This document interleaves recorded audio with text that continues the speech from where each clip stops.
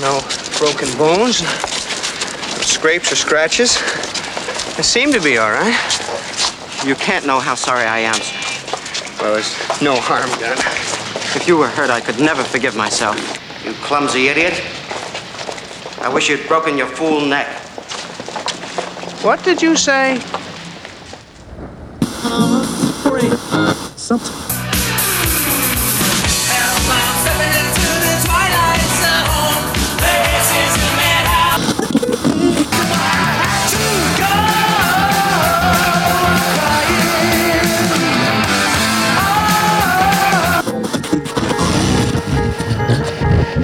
Come on, we're gonna go for a joyride.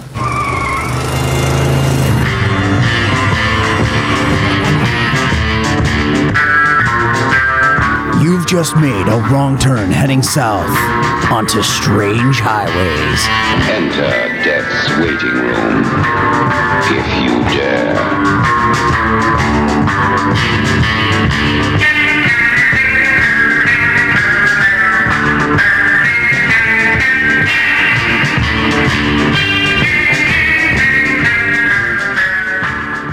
And welcome back to Strange Highways. I am Paul. And I'm Kevin. And I hope you guys enjoyed last week's episode with all that dialogue and the tiny aliens.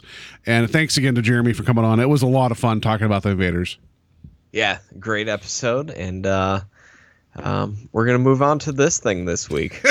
So this is like the anti-invaders where it's nothing but dialogue. And it's... I will say the more I thought about it and on my rewatch, there are things I appreciated about it more. I'm just not the biggest fan. I'm just going to kind of say that up front, but it has some points that are worth talking about.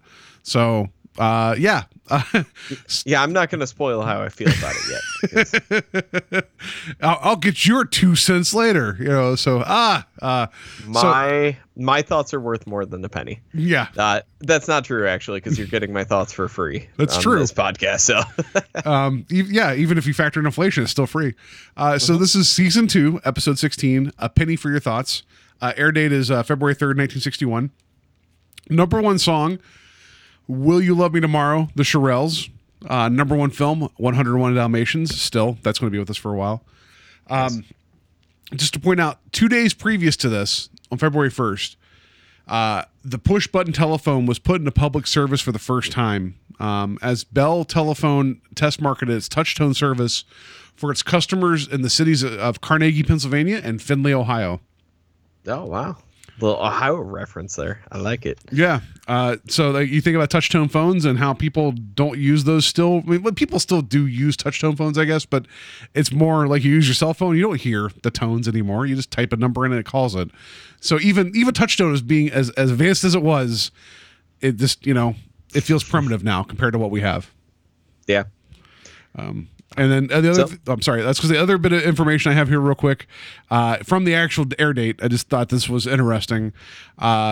Operation Looking Glass began. It was the first of a series of Boeing EC-135 jets that would go into the air on orders of the Strategic Air Command. For more than 30 years, this plane was always in the air with the capability of taking direct control of the United States bombers and missiles in a case of an event like in destruction of a command post. So this was called the Doomsday Plane, right? So as one was getting ready to land, another one would be up in the air.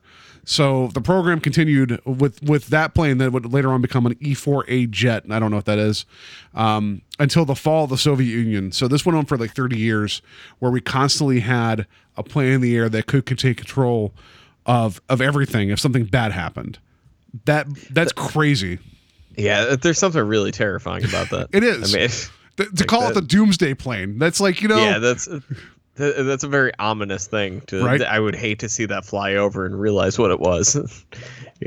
Yeah, so that's that. Yeah, there you go. That's your hopeful news of what happened this day. And then there was some telephone stuff that happened too. So there you go. That's your point in history. All right, so we'll jump into cast and crew here. This episode was directed by James Sheldon, who we just talked about 2 episodes ago on The Whole Truth. And he'll go on. We'll talk about him, I think, 4 other times. Yeah. Later this season and maybe into next. And then this episode was written. This is the third time we've mentioned him, George Clayton Johnson, but this is actually the first teleplay he's written for this. The past two episodes, I think, were Four of Us Are Dying and Execution, which were based on short stories that he had written, and Serling had adapted them to screen for Twilight Zone.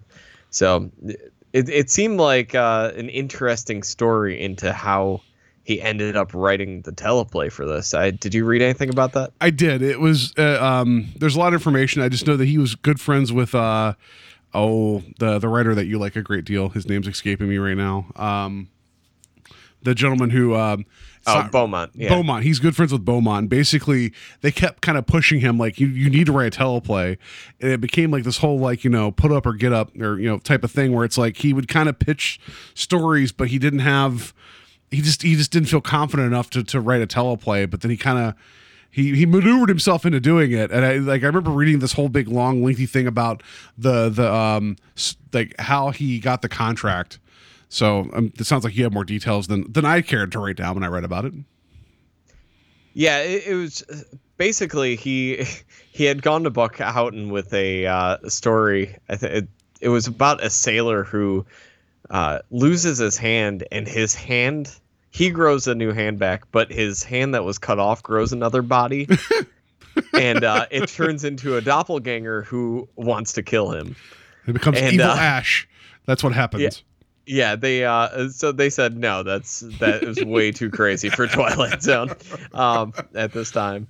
And so he ended up I think he ended up writing a story later on based on that. But he ended up coming up with this idea. And there was something at one point that he wanted the teleplay. He wanted like first draft on or something, or he would take it away from the Twilight Zone. So they had to pay him a lot more than they were expecting just to get this thing done. Yeah, it was kind of like he was bluffing them, and he was worried that it was going to fall apart. And there's a whole thing about how he's talking about how he was worried that his wife would find out what would happen and be like, "What did you do?" type of thing, where it's like you had the Twilight Zone asking for a story and you blew it. So he was really kind of worried about it. Yeah, though I did read he was really happy on set. As I guess him and his family were on set the one day, and Serling came up and really spoke very highly about him to the people he was showing around the studio. And I guess it really inflated his ego to the point where one of the actors in this liked the premise of this episode so much, he told him he should turn it into a TV show.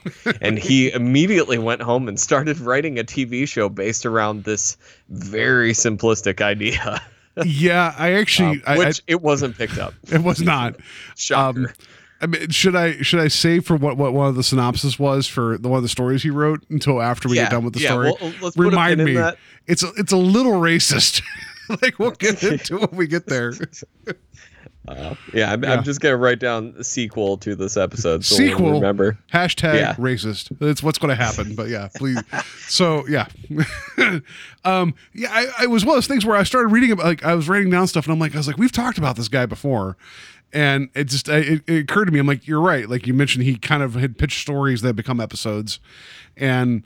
Yeah, it was one of those things where I'm like, wait, I thought we've talked about him already, but I didn't, So he ended up writing a few stories for the Twilight Zone, not in the same capacity as Matheson and his name Charles again, Beaumont. Yeah, Charles Beaumont. So it's almost like he is. I think he is the other writer out of the three that has the most work that was actually part of the Twilight Zone, aside from Serling. Yeah, probably the least known, too, because this is somebody, like, I had heard Charles Beaumont's name thrown around. Like I said, I never read the stuff until we started doing the show, but I had never heard of George Clayton Johnson before we started doing this. And, I've read the couple short stories that we've done episodes based on, and it's definitely good. Like, there's a reason he was in that circle of sci-fi writers of this time. Yeah, and and of the stories about people get hands that get cut off and become doppelgangers, he was leading the industry there. So good for him. Yeah, I'm trying to find one article said, it was in the Twilight Zone magazine that Rod Serling did in the 80s, late 70s, 80s. I guess he wrote that story about the hand being cut off for that. So I'm gonna have to try and hunt that down because I really want to. Yeah, the story was called Sea Change. Oh, that's right. Yeah. No, that now that you Yeah. mentioned the title, that was mentioned about what was pitched originally, but I didn't actually know what it was. So that's cool. I didn't know that. There you go. You Yeah. found something I didn't know. So we all learned So something.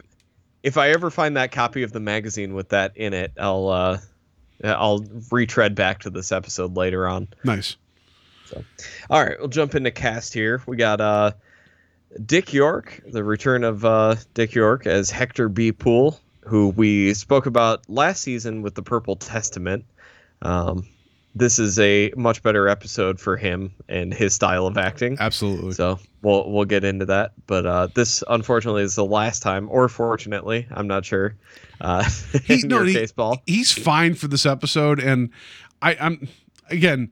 There's nothing particularly wrong with this episode. I just was not. We'll get into it. It just didn't. It didn't feel like a Twilight Zone episode to me. But yeah.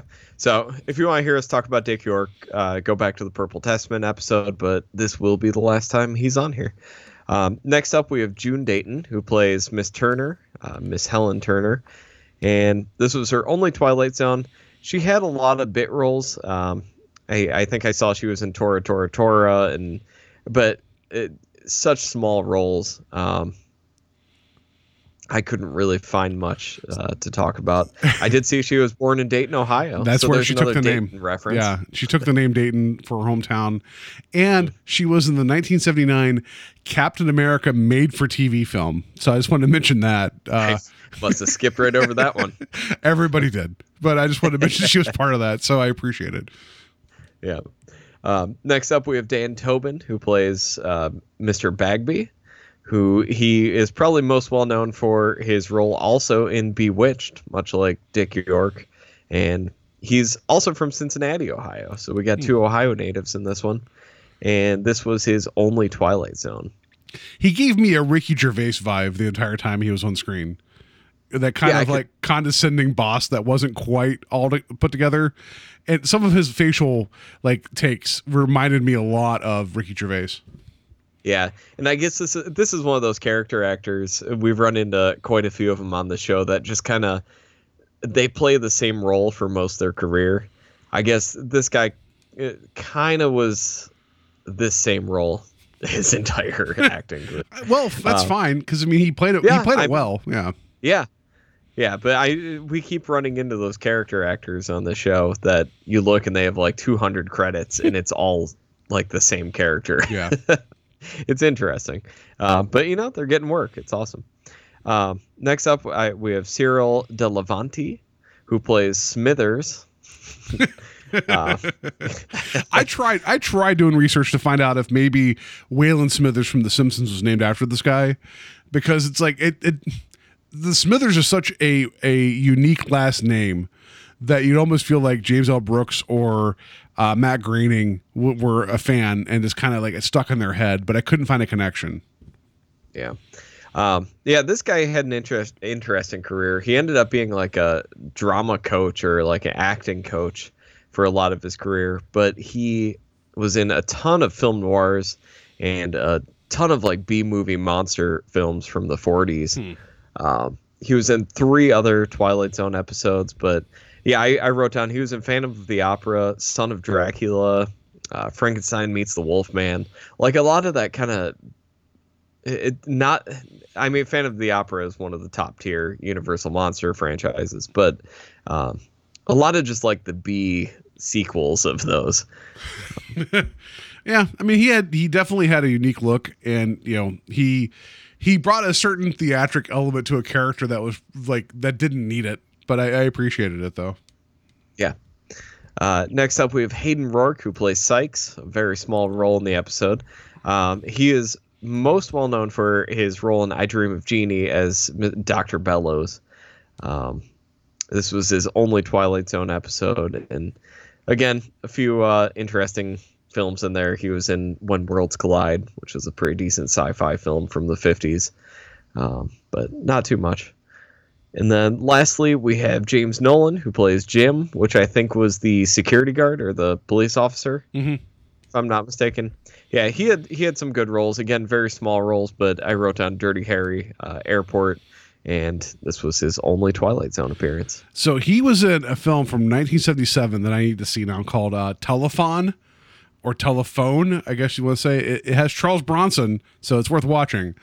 The synopsis is a Russian officer who is Charles Bronson with a Russian accent, so I don't even know what that sounds like, is sent to the USA to try and stop sleeper agents who will mindlessly attack government entities when they hear certain coded words. So I'm guessing they use their touch-tone phone that we've established earlier, and they activate sleeper agents, and Charles Bronson, who is Russian, is trying to stop this from happening. I have never heard of this film. It sounds amazing, but it's probably terrible, and I kind of want to watch it. Yeah, oh my God, that poster. Isn't it great? Poster's incredible. The poster's awesome. Like, well, how do you directed by the Dirty Harry director in Invasion of the Body Snatchers, Don Siegel. Yeah. So that's a pretty legitimate director. Oh, Black Windmill. That's a great movie too. Like how do you make a phone receiver look dynamic? You know, like somehow Charles Bronson's holding it out and it's shattering into the title of the film, if I remember right. It's very, I love movie poster art before it all just became a series of heads looking in different directions. Like even, and also very strangely, that film is written by Peter Hyams, the action movie director. Oh, okay. And his son went on to do Universal Soldier 4, which is one of like my favorite action movies of all time. Didn't Peter Hyams, didn't he direct Relic and Outland and all that stuff too? He did Time Cop, Sudden Death with Van Damme, Running Scared from '86, 2010, the sequel to 2001: Space Odyssey. Okay, yeah. Outland, yeah.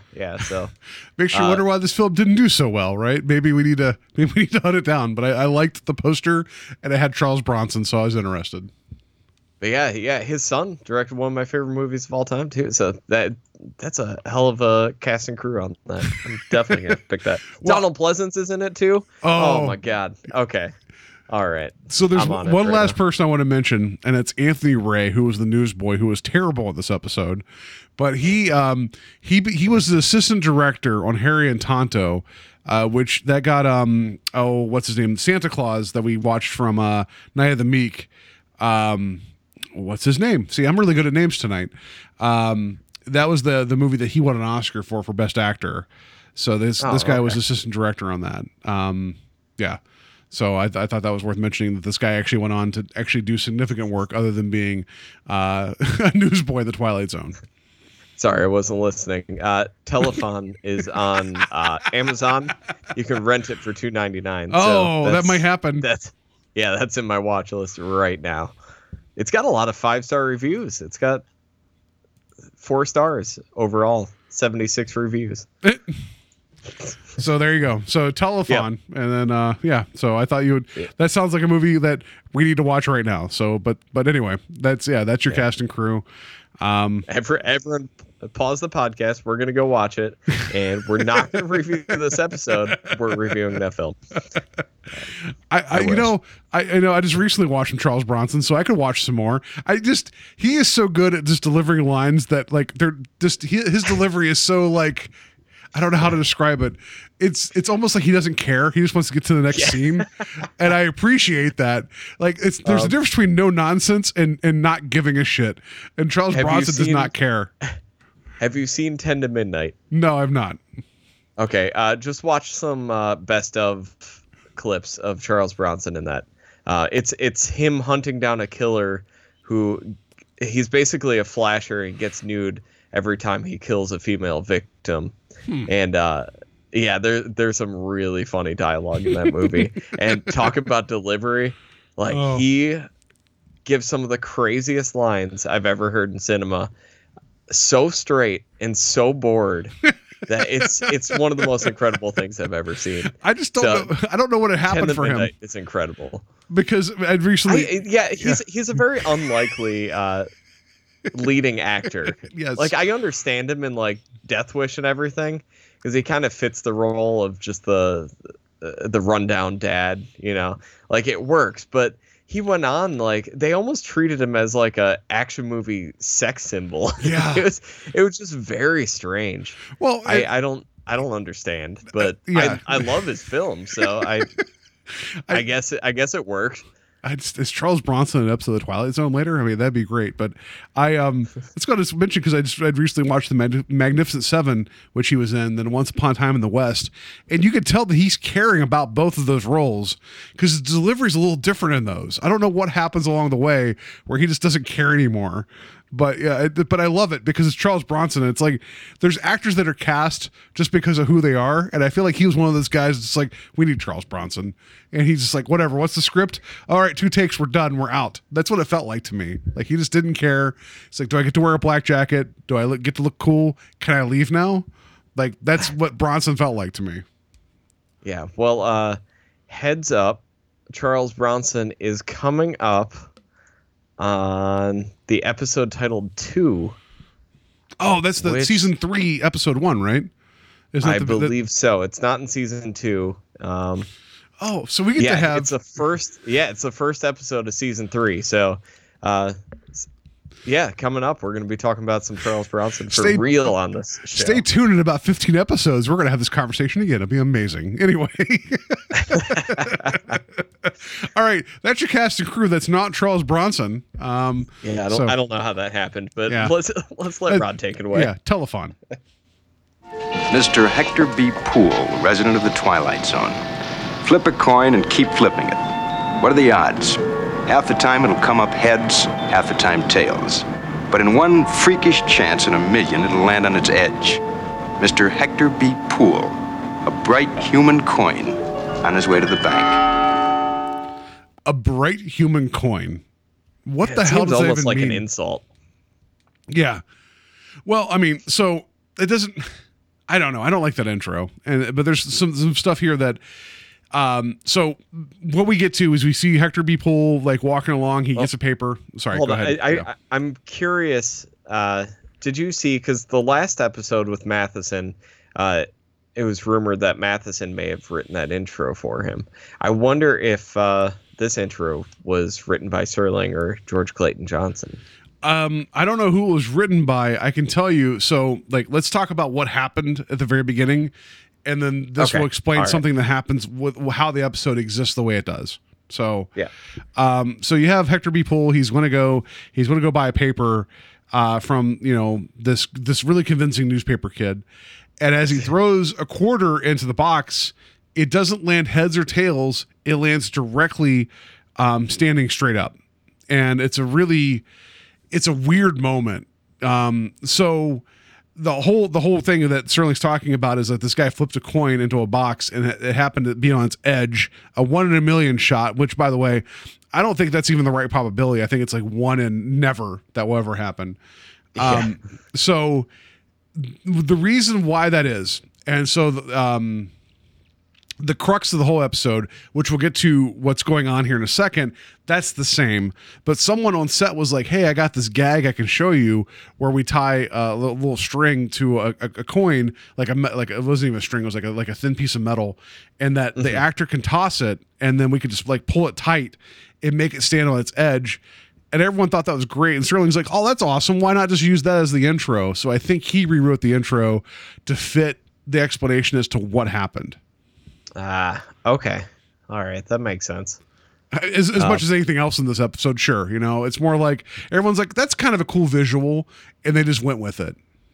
Well, I guess in the initial teleplay, he was supposed to get the powers when he got hit by the car. Yes. But when he gets hit by jumping ahead, I guess we'll jump into it real quick. So after the quarter lands outside, he starts bumping into people, and he can basically hear their thoughts. He's not quite sure that's what's happening, but as people bump into him, they'd either be very nice or angry at him, but their lips wouldn't be moving. He'd be hearing what they're thinking. And there's a few funny bits here. The first guy, basically insults him, and then I wrote down the one quote. The guy bumps into him, and he's like, "Oh my God, I'm so sorry. Ran into him. If he hits me, I'll die." Yeah, it's like the ultimate whip statement of it's like, oh, I hope he doesn't hit me. Yeah. And then the intro to the show here was after the car strikes Hector, the guy's so he acting steps into the sympathetic street because he's kind of put off by the fact that he's hearing people's thoughts, and he steps into the street and gets hit by a car. But it's not an effective hit. No. Like, we've seen good car hits on the show so far that were fairly impressive. Like, this is bad. Like, you can't even tell if he got hit or not, because I honestly just thought he fell over and the car stopped. I mean, you might as well, right? Because it shows the car rushing, and then he's on the ground. It's like, oh, I'm so sorry. But this just shows me that people in the 60s were way more rugged than we are today, that they could get hit by a car and get up and be like, nope, no internal bleeding, I'm fine. And everybody goes about their business like nothing happened. So yeah, but the owner of the car was like, oh, I'm so terribly sorry. And then he's just like, you should have watched where you're going. He's thinking mentally, lame brain, which I think I played that at the beginning of the show here. And Hector's like, what'd you say? He's like, oh no. He's like, I hope you're perfectly fine. And it's just like, it's interesting because you see the close up on the other person's mouth. Like every time like Hector's trying to figure out what's going on, it's a real direct close up of the lips and they're not moving, but you're hearing the thoughts, which I don't know how else you convey that in this episode. And I think it's effective because it just shows that they're not talking. There's a lot of nonverbal acting, like a lot of movement with the eyes and everything and eyebrows, and it works. It kind of plays goofy at times, but it makes sense. Yeah. But yeah, I guess that's where the coin thing came from, because they weren't able to do an effective enough car crash of him getting hit. So they had to come up with another reason why this happened. Yeah. Which either way, I mean, it doesn't really make sense. Like, why would you get that from getting hit by a car? So, I mean, either way, it's whatever. Well, I mean, and the coin gag is kind of cool, I guess. It's the same thing as Christopher Walken getting hit by a milk truck in the dead zone, right? Like, that's the same thing. Yeah, I guess. It's just like, that's a great pull. Because if someone experiences trauma and their brain is in a different state, then maybe they can experience things differently. And I'm not saying that's I guess that makes more sense than the coin then. I mean, the whole thing of the episode is that Hector can hear people's thoughts, and that's not a giveaway because that's the whole episode. There's a twist, and we'll get to it later about what that means, but like he flips a coin, it lands perfectly on its edge, and suddenly, because it's a 1 in a million shot, because no one's ever done this before, he can hear thoughts. And I understand the Twilight Zone doesn't take too many steps to get into it. Like we've had some very loose reasons to get into the world of the weird. This is probably the loosest to me so far, where it's like, oh, a coin didn't land right. Now he can hear thoughts. Like there is such a loose alchemy to this episode that I'm like, really? That's how we're getting into this? But Dick York is competent enough that you kind of go along for the ride. Yeah. I was trying to look up where they got the coin outside. Like, obviously, the guy had the gag that they were going to use, but I was trying to find out if there was any bearing on, like, if there was superstition about a coin landing outside, and I couldn't find anything. No, there's not. Yeah. Yeah, so this is something they just completely made up. And, I don't necessarily have a problem with it because, like you said, they've played pretty loose with the rules before, and it's so simple that it almost makes you not question it just at the basis that it is that simple. Well, like we never questioned how the car got haunted in The Whole Truth. Like we never questioned. Yeah. So like they just give you these ridiculous ideas and they're so simple that you just kind of take it at face value. But the like, fact okay, that Shirley called him a bright coin on the way to the bank, I'm like, I get it. Yeah. Like, Serling, you are a masterful writer. Could you have done a second take? That's all I'm asking for. That's really, because this is a really weak intro. That's just me. I feel like he's done really good at, like, especially considering like last week with the Invaders, where he paints this amazing picture because he knows that he's the only words that you're going to hear. This just feels like he wrote this on the back of a matchbook and went with it. Yeah. All right, so we'll jump in. This episode is pretty. Things might kind of get out of order, but it's just a series of events that lead up to one thing. Yeah. I mean, I guess that's what anything is, but. Well, so he can hear thoughts. He doesn't realize he can hear thoughts, but the realization's creeping in pretty quickly. Yeah. So we have him heading to the bank, which he works at, and he's running late because he got hit by a car. And it's a good reason. His boss, his boss is in his office. We cut to him. He is talking to a girl who is not his wife. Turns out to be a chorus girl that he's going to spend a weekend away with. And Hector comes in to explain why he's running late, and immediately starts hearing his boss's thoughts about how he needs to get out of his office because he needs to finish playing this weekend. And so he kind of gets the idea of what his boss thinks of him at this point. Yeah. And then he goes back out and he kind of has the inclination. He's like, oh, I can maybe do this. So he goes over to the guard. The guard's thinking about baseball. He physically asks him about the game that evening. And then the guard's kind of like, what are you talking about? And it's like, you were just thinking about baseball. So you think you'd have that conversation. And then he goes over to somebody else and hears their thoughts. And then my favorite part of this episode. Yes. My absolute favorite part. Also mine. And this is a joke that works so well. He goes up to a woman who has just a stack of money in her hand and she's fanning through it and she's looking at it and she has a smile on her face. And he kind of cocks his head like the RCA dog to listen to her thoughts, and there's nothing there. And he kind of keeps trying to listen, and she's not thinking about anything. And he just wanders away from her. And that's actually a really good comedic beat because it works on the rules of threes. Like you got the first two and then the third's different. It's a good gag. I was really concerned because I thought they were just going to keep doing this and just really oversell the fact that he can read people's minds. And then when they got to that third one, it caught me off guard. It was honestly really funny. It's really funny, and he plays it really well. So in the meantime, though, his somewhere along the way, like there's the young lady that's also in the office. It's not it's Helen that he overhears her Miss thoughts Turner. too. Yeah. But then but there's another good beat too, where he confuses her thoughts for the thoughts. He thinks a bust of somebody, there's a little bust of like somebody's head. He thinks it's talking to him. And that's another good beat too, because he goes up to it and like looks at it like, is this thing talking to me? Yeah. And he realizes and that she's pops behind up from behind the file cabinet. And so that was pretty funny. So I'm not saying the comedy in this doesn't work. It's just that, it's just not my episode, but I liked those two beats. I thought those were pretty good. Yeah. But then we have a customer coming in, Mr. Sykes, who is a pretty big businessman, and he's coming in to get, I think it was a $200,000 loan, which is that's a big loan back then. So as he's sitting down to talk to him about this and finalize approving the loan, he hears his thoughts about how he's going to use the money to bet it on horses. And basically, when Poole confronts him on this, he immediately is offended, and even though it's true, he's offended. And so Poole's boss takes him in the office, and he gets in trouble. And I think that's when we get the whole bust with the coworker and everything. Oh, that's right. The file cabinet. Yeah. But yeah, so he goes up to her and he's kind of thanking her for the kind thoughts, and she's very confused.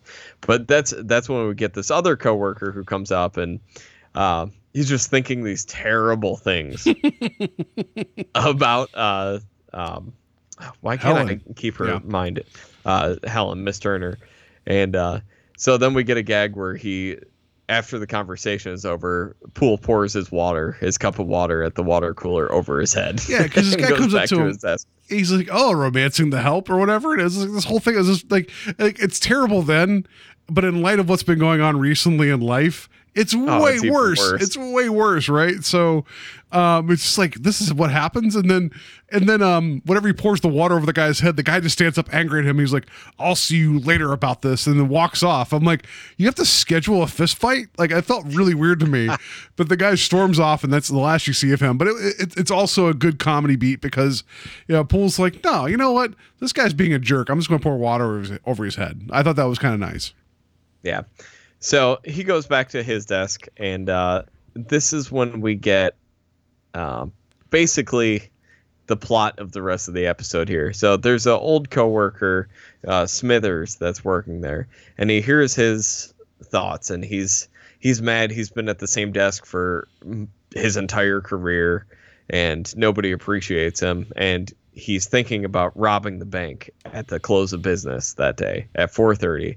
He's gonna bring his suitcase into the bank vault while he closes it out, and he's gonna fly to Bermuda and never come back, I guess. I don't know. So I believe at that point we cut to closing time. It's like 10 minutes till closing time. So he finally decides he needs to do something. So he goes to talk to Miss Turner and tells her basically that he can read minds, and tells her about the bank robbery. And she's like, well, you got to do something. Doesn't necessarily believe him about the reading minds, but tells him, like, if you really think the bank's going to be robbed, you got to do something about it. So he goes and talks to Mr. Bagby. I wrote down Bagley for some reason. It's a weird name. It's like E.M. Bagby. It's like, all right, I know you belong on a Monopoly board, but that's a weird name. Yeah. So he tells him about the robbery and tells him it's Smithers who's planning to rob the bank. And he kind of mulls it over, and he's like, it probably would be the person you don't expect. And so he asks him what the plan is, and he said at 4:30 he's going to get up, bring his suitcase in there. So they turn. It's 4:30 at this point. They turn and they watch Smithers get up. He closes his desk out, grabs his briefcase, walks into the vault, and so then they confront him when he comes out of the vault and turn the briefcase upside down, and there's no money inside. Yeah. So basically at that point, Hector is like, he's lost his job because Bagby's done with him. Mm-hmm. And as everybody kind of skirts away, Smithers is like, how'd you know? And like, basically he tells him, is like, every day I think about what I would like to do to get out of here. And sometimes it's Siam, and sometimes it's other places. These beautiful things I want to do. He's like, but I guess I'm a coward. And he kind of smirks because Hector knows what's going on, and he just kind of leaves. It's like, basically Hector learns that just because someone's thinking about a fantasy doesn't make it reality. So he's kind of burnt because he could hear his thoughts, but it's more of escapism as opposed to what he was intending to do. Yeah. Yeah, so he goes back to his desk to pack all of his stuff up, and we find out that Sykes, the customer from before that he busted about gambling on horses, it turns out that he was arrested for using company money to gamble on horses. So apparently he didn't gamble on Hyperion. Or Tidy 2, Take a drink. So Bagby, realizing that Hector's actually, probably onto something, tries to convince him to come back. And then at that point, Helen's like, if you can hear my thoughts, then you need to leverage this, basically, so you need to blackmail him. Yes. Yeah. I even wrote my notes, double blackmail. What a lesson, that's what happens. And he basically says, I know about this other woman, I should be the head of the accounts. I should have this office. And Bagby's like, okay, fine, but the weird thing is Bagby thinks about it for way too long. I don't know if you noticed that, where it's like, he's like, what are you talking about? And then he just kind of has a brief aside. He's like, man, this weekend's going to be so good. It's like, oh, what was I thinking about? It was like a weird thought process. So then also, he lets Hector have that job. And then Hector's like, oh, well, we need to get a ticket to the Bermuda or whatever it was that Smithers wanted to go to, and have the bank pay for it. And Bagby's like, oh, I can't do that. And he's like, oh, but you're going to miss your weekend. He's like, okay, fine. We'll do that. So Bagby puts the bank's reputation on the line to buy a ticket for an old man to go to an island to have fun so he can go away for the weekend and cheat on his wife, while Hector's the good guy and gets a really good job, and also the attention of Miss Helen. Yeah. There's your lesson right there. The Twilight Zone, full of good moral lessons. Yeah, there's some questionable stuff going on in this. So yeah, he leaves with Helen. She's enamored with him at this point, and as always. So they're walking home, and they pass by the paper boy that he passed by in the beginning of the episode, and he buys the afternoon paper and throws a quarter in there and knocks down the quarter that was still standing on its side. And at that point, he realizes that he can't hear people's thoughts anymore. And so that's when we get a really awkward moment of this episode when he starts running up to strangers and grabbing them and shaking them as they make no expressions. No, Like they're expressionless as he's shaking them. it's weird. It was so weird. It was really weird. Yeah. Like Yeah. you would think that one of them would be like, I'm going to punch him and then he'll die. That's what he was probably thinking. But it Yeah. was really, really weird. Dick York is so intimidating. Yeah, and he's like, "Can you hear it? Can you hear it?" And he's like, "I can't hear it." And his expression is actually it's one of relief, and he sells it real well. And Yeah, he does, but nobody else does. No. Like and, everyone else is just straight face, just being shaken by Dick York. It's very strange. and he just tells Helen, he's like, "Think of something," and she thinks, and he's like, "I can't hear what you're thinking," and she's like, "Can't you?" And she has that smile on her face, and they wander off happily ever after he blackmailed the bank and everything. Yeah, and Serling calls him a human coin again. It's like a repeat of your favorite line. Absolutely. Yeah, and that's it. Yeah, and that's your episode. That's it. He gets what he wants, and he benefited from mind reading for a day. Yeah.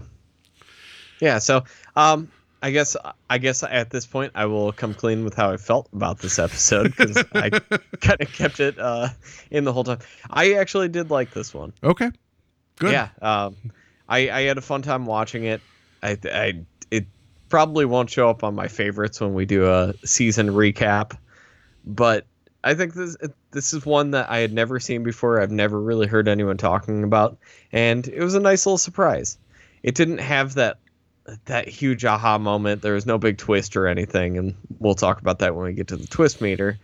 But yeah, I think it's a really entertaining episode, and I enjoy Dick York, and I think this was a much better role for him than Purple Testament. Yeah, absolutely. I mean, it's a perfectly fine, serviceable story. Like I feel the getting into it and the getting out of it's a bit weird, and I know that behind the scenes it's kind of clunky at moments. Yeah, for sure. It feels very tangentially like Mr. Beavis-y with I flipped a coin, now I can hear thoughts. That's what it felt like to me starting the episode. But we've talked about how much that the comedy doesn't work in the Twilight Zone, and I think this had a nice balance of comedy and just that kind of darker edge that some of the Twilight Zone episodes have. Well, there was some conflict. There's definitely some conflict here. Yes. Yeah. Yeah. And not that comedy doesn't have a place, because I was thinking about this actually today before we started recording that, and I'll come back to this. I think The Chaser is one of my favorite entertaining episodes, and that thing is full of comedy, but it's much more one for the Angels, and a lot of those have the comedic character that kind of carries that. But I think this one is probably the most straightforward comedic episode. Yeah. Although a lot of the themes and problems that they're dealing with in this aren't funny. The tone of this one being more comedic, I think this works the best for some reason. That's fair. I guess that, I don't know. Maybe because it was playing small with the conflict, and it's to the benefit of the story and the benefit to the episode. It's just the whole concept of this guy could read minds. You would think that there was something, it would trip into something bigger and way more important than it did. But it's more about this guy had a day with this thing. He didn't even know how long he was going to have it. And because of it, he actually learned something about people, about what he say. He's like, people are not the way they think you are, the way you think they are. And that works. And there's a lesson there. And he used it to his benefit. Yeah. Well, I thought of something interesting as I was kind of sitting around thinking about this today. So he learns that people aren't what they seem on the outside. As nice as somebody may be on the outside talking to you, they might be thinking horrible things. You never know. That's true. And it's something I think we all know, but he gets to experience it for real.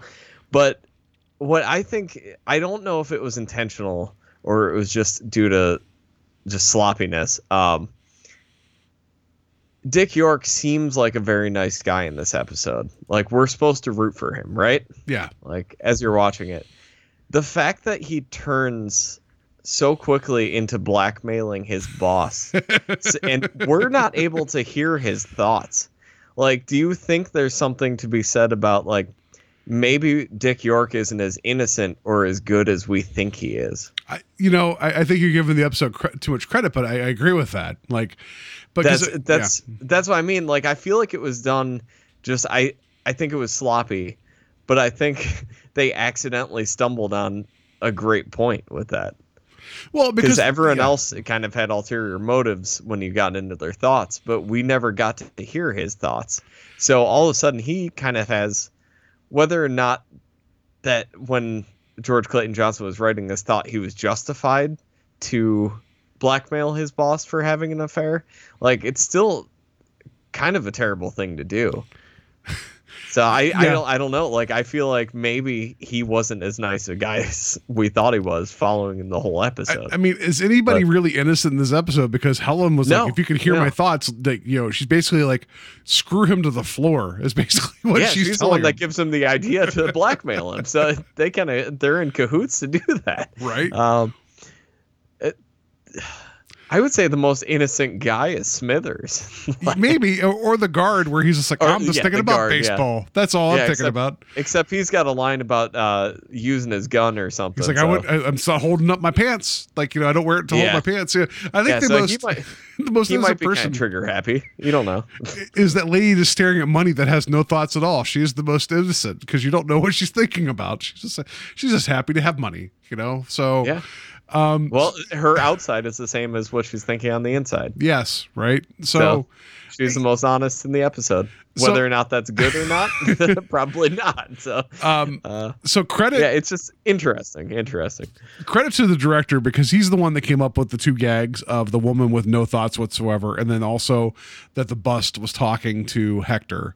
So that wasn't in the story. So he kind of like visually, he thought, what could I do to add a little bit more to this episode? And since Dick York, he has so many, like, he's like the proto Jim Carrey in the sense that he has that good, like, he doesn't have nearly the range as Jim Carrey in terms of his like physical expression, but he plays straight so well that even though he's leaning into the comedic bits, like, especially whenever, like, at the end, when Helen's like, mentally telling him, like, well, if this happens, then we could have this office or whatever. And then he basically says her thought out loud, has to correct himself and make it sound like his thought.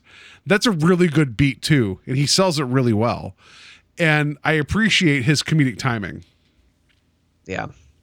Yeah. I guess that makes sense because especially after hearing what George Clayton Johnson's original teleplay idea was, it seems, and with the four of us are dying in execution, it doesn't seem like he really has a comedic bone in his writing body. No. So that kind of makes sense that the director brought those gags in. But I like the idea that the pitfall for Hector to begin with was that he mistook a daydream for an actual thought process. That was kind of a nice, like, you can't trust what everybody's thinking too. Like, I like that kind of element as well. So he wasn't, even though he could hear what people's thinking, it doesn't mean that you could trust what they're thinking. Yeah. I mean, you got to think how many thoughts people have all day. Yeah. Like, how many of those are nonsense? How many of those, So I think, although it's not like it's not a revelatory twist in the episode, I think it is a fun little spin on this, on a gag that can get old very fast. I'll give you that. They do a good job. Like, this could have gotten old really fast. And I think they do a good job splitting up all those gags and all those moments with him actually reading people's minds. So it doesn't get repetitive at any time in this episode. And that's probably the biggest credit I'll give this, is it's an entertaining, breezy episode. Like, yes, it's got problems, but it's good performances and it's breezy. Like, it's really easy to watch. This one, I mean, like, I would watch this 100 times over watching The Whole Truth again, or the Mike Casey,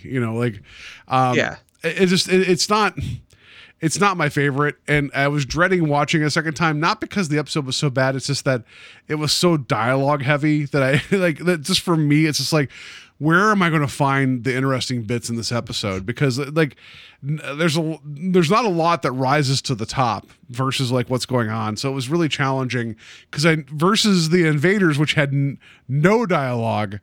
Like it's really, and I know it wasn't planned like this, and it's not the same episodes, not the same thing whatsoever.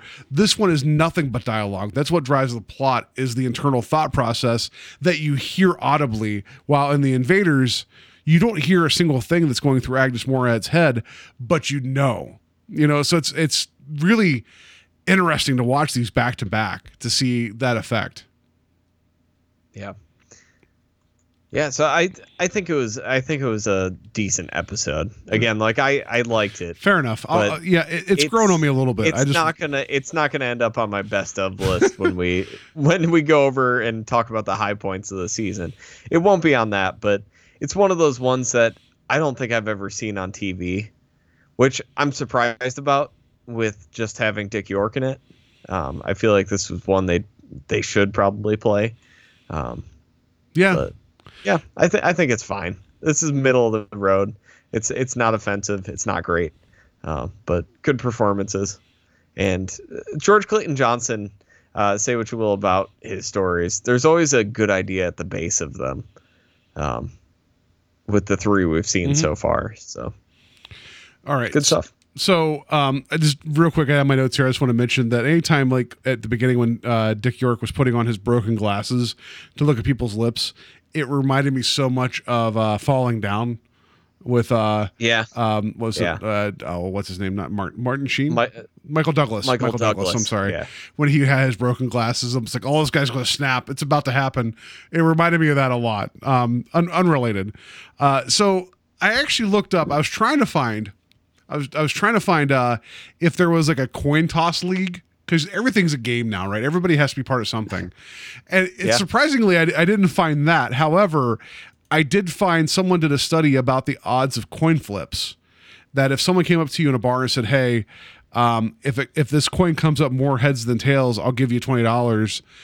But if it doesn't, you give me 20, about how that's kind of already against you, because that whole thing of flipping a coin is closer. It's not 50-50. It's closer to 51-49 in terms of whatever side was up when you go to throw a coin in the air. So talking about this lucky throw, the odds of you not winning a coin toss, like, bet in terms of how often it would show up, I thought was interesting. Then it further goes on to say, if I was to take a coin and spin it, how often do you think it would show up, heads or tails? Because the head side of a coin has a little bit more mass because it has the relief of a president's head, odds are it's going to fall down that side more often than it would, a tail side. And that makes sense. It makes sense, right? But you don't think about it. So I thought that was interesting that someone actually went through and broke down the odds of what would happen if you spin a coin or flip it. There's no odds about throwing a coin and having it land on its edge, so I couldn't find that. But someone's really thought about coin flipping a lot. Yeah. That's interesting. So that's a quarter for your thoughts. There you go. And none of that ends up in mind powers. Just want to let you know. Also, that's what I look for. I was like, is there a superstition on this I was unaware of? And no, there's not.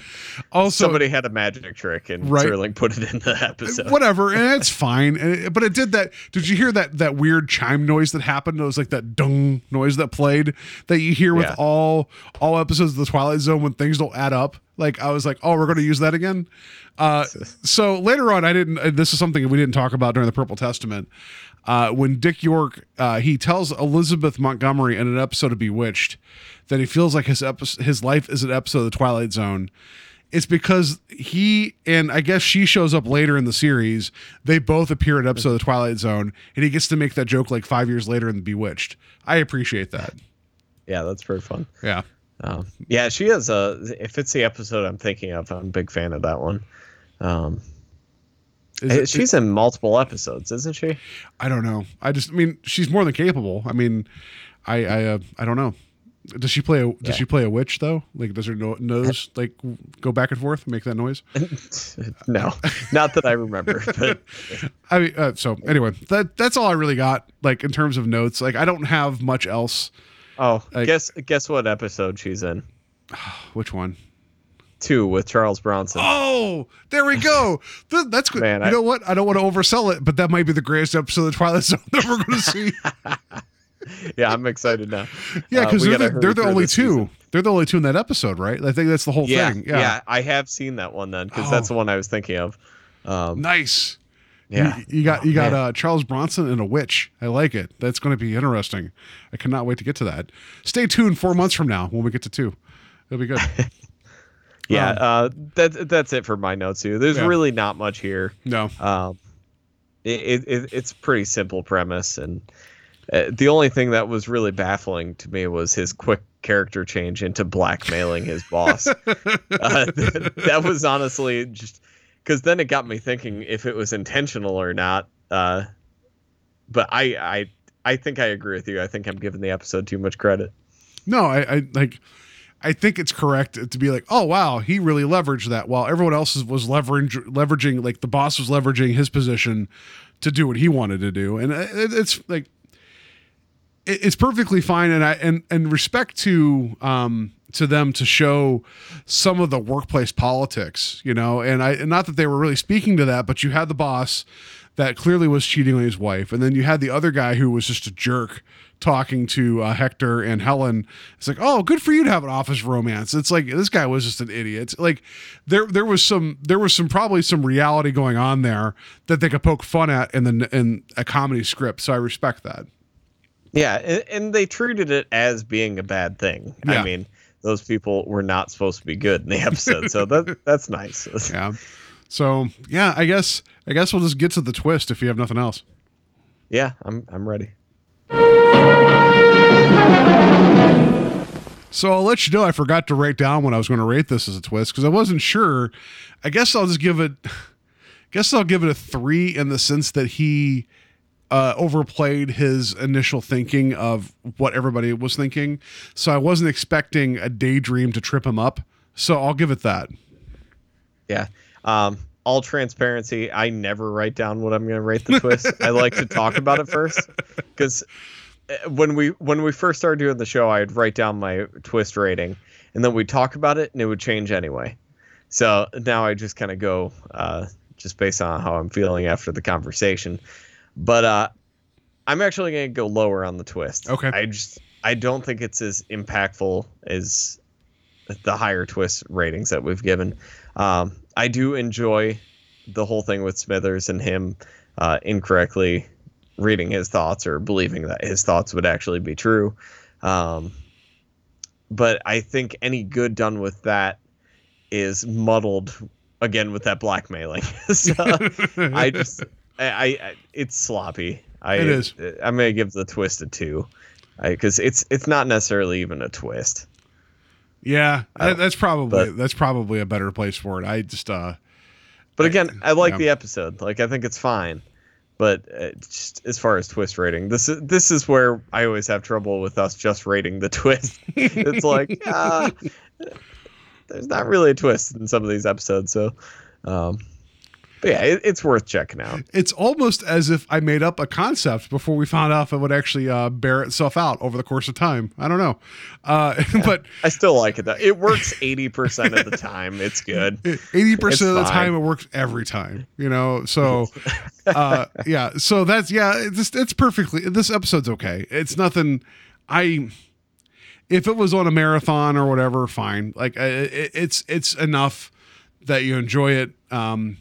Like it's gonna be one of those ones that when we get to the end of the season, that I'm gonna look back and be like, oh yeah, that was here, and that doesn't speak well to overall, but it's perfectly fine. Well, it's just fun growing up watching Bewitched, like seeing Dick York in these 2 roles that he was in Twilight Zone. It was nice to see him utilized a little bit better than Purple Testament. Absolutely. Although I didn't hate Purple Testament either. No. This just worked a lot better for him. Yeah, that I would agree with that 100%. Yeah, so if you're a fan of Dick York, if If he's somebody that you really enjoy, this episode will do wonders for you. I don't know. All those Dick York fans out there, the Dick York fan club, right? As soon as I started saying that, I'm like, I don't know if I know one other person that's ever said they're a fan of Dick York. You got Yorkers and then Sargenters. Like they're going to just fight out through the time. Which one was the better, Dick York or Dick Sargent? So all right, yeah, that's going to do it for a penny for your thoughts. Kevin, how can people get a hold of us? Oh, there's so many ways, Paul. You can email us at strangehighwayspodcast@gmail.com. You can find us on Facebook and Instagram at Strange Highways Podcast. Join the conversation there. We are on iTunes, Stitcher, Google Play, Satchel, anywhere you can find podcasts, we are there. And it would really help us out if you would leave us a rating or even better, a review. Get us a little bit higher up on the search list on iTunes. It would really help us out, guys. Yeah, absolutely. And I noticed that that we haven't had any ratings on Stitcher. Not that I'm calling anybody out, but it's like if you guys could rate us on Stitcher, that would be wonderful too. Just because I know not everybody out there uses iTunes. Yes. Yeah. So yeah. Talk to us. Send us emails. Yeah. Want to know what you're thinking? Want to know what you think about these episodes? We love it. Yeah. If you're a Dick York fan, just let us know. That'd be great. Yeah. That's. I'd love to hear what your favorite Dick York role is. Let's get some deep dives into his career. I mean, because after this, we're just going to watch Bewitched in its entirety. It's what's going to happen. We're going to go episode by episode and find out what happened with that family. There's not enough alcohol in the world. I like Bewitched, but right, just be like, small doses. Oh, Samantha's up to it again. Anyway. All right. So next episode we're going to watch is not 2. It's called 22. So there's 22 people in it. Not really. So there is a Sterling intro for this, or I should say tease. So bear with me here. I will not do it the same way that he will. This is Room 22, and on the other side of its doors lies an adventure that is as fascinating as it is inexplicable. It's a story that comes to us from Mr. Bennett Cerf, C-E-R-F, how you pronounce that, who describes it as an age-old horror tale whose origins is unknown. We have dressed up in some hospital wrappings and enlisted the performance of Miss Barbara Nichols on the next Twilight Zone. 22. Be prepared to be spooked. It's that kind of story. Oh. I think I've seen this one before. So I think this is another one of the video episodes because we've seen 3 of them so far. It was 3, right? So we've seen not the After Hours, Lateness of the Hour, Night of the Meek, The Whole Truth. I think this is a video episode. I think that's what we're about to see. So we'll see how that goes. Yeah, let me see. It's directed by Jack Smite, who did Lateness of the Hour and Night of the Meek. So more than likely, it's a shot on video episode. Yeah. I've never seen this one. The tiny premise on IMDb has me very interested. So I'm looking forward to this one. Yeah. So that's it. 22 will be next week. So until then, be safe. If you flip a coin, it can read thoughts. I guess blackmail people and get ahead in life. I don't know. I got nothing good there. Look both ways before you cross the street. That's all I got. That's all I learned from this episode. And that is fair. Yeah.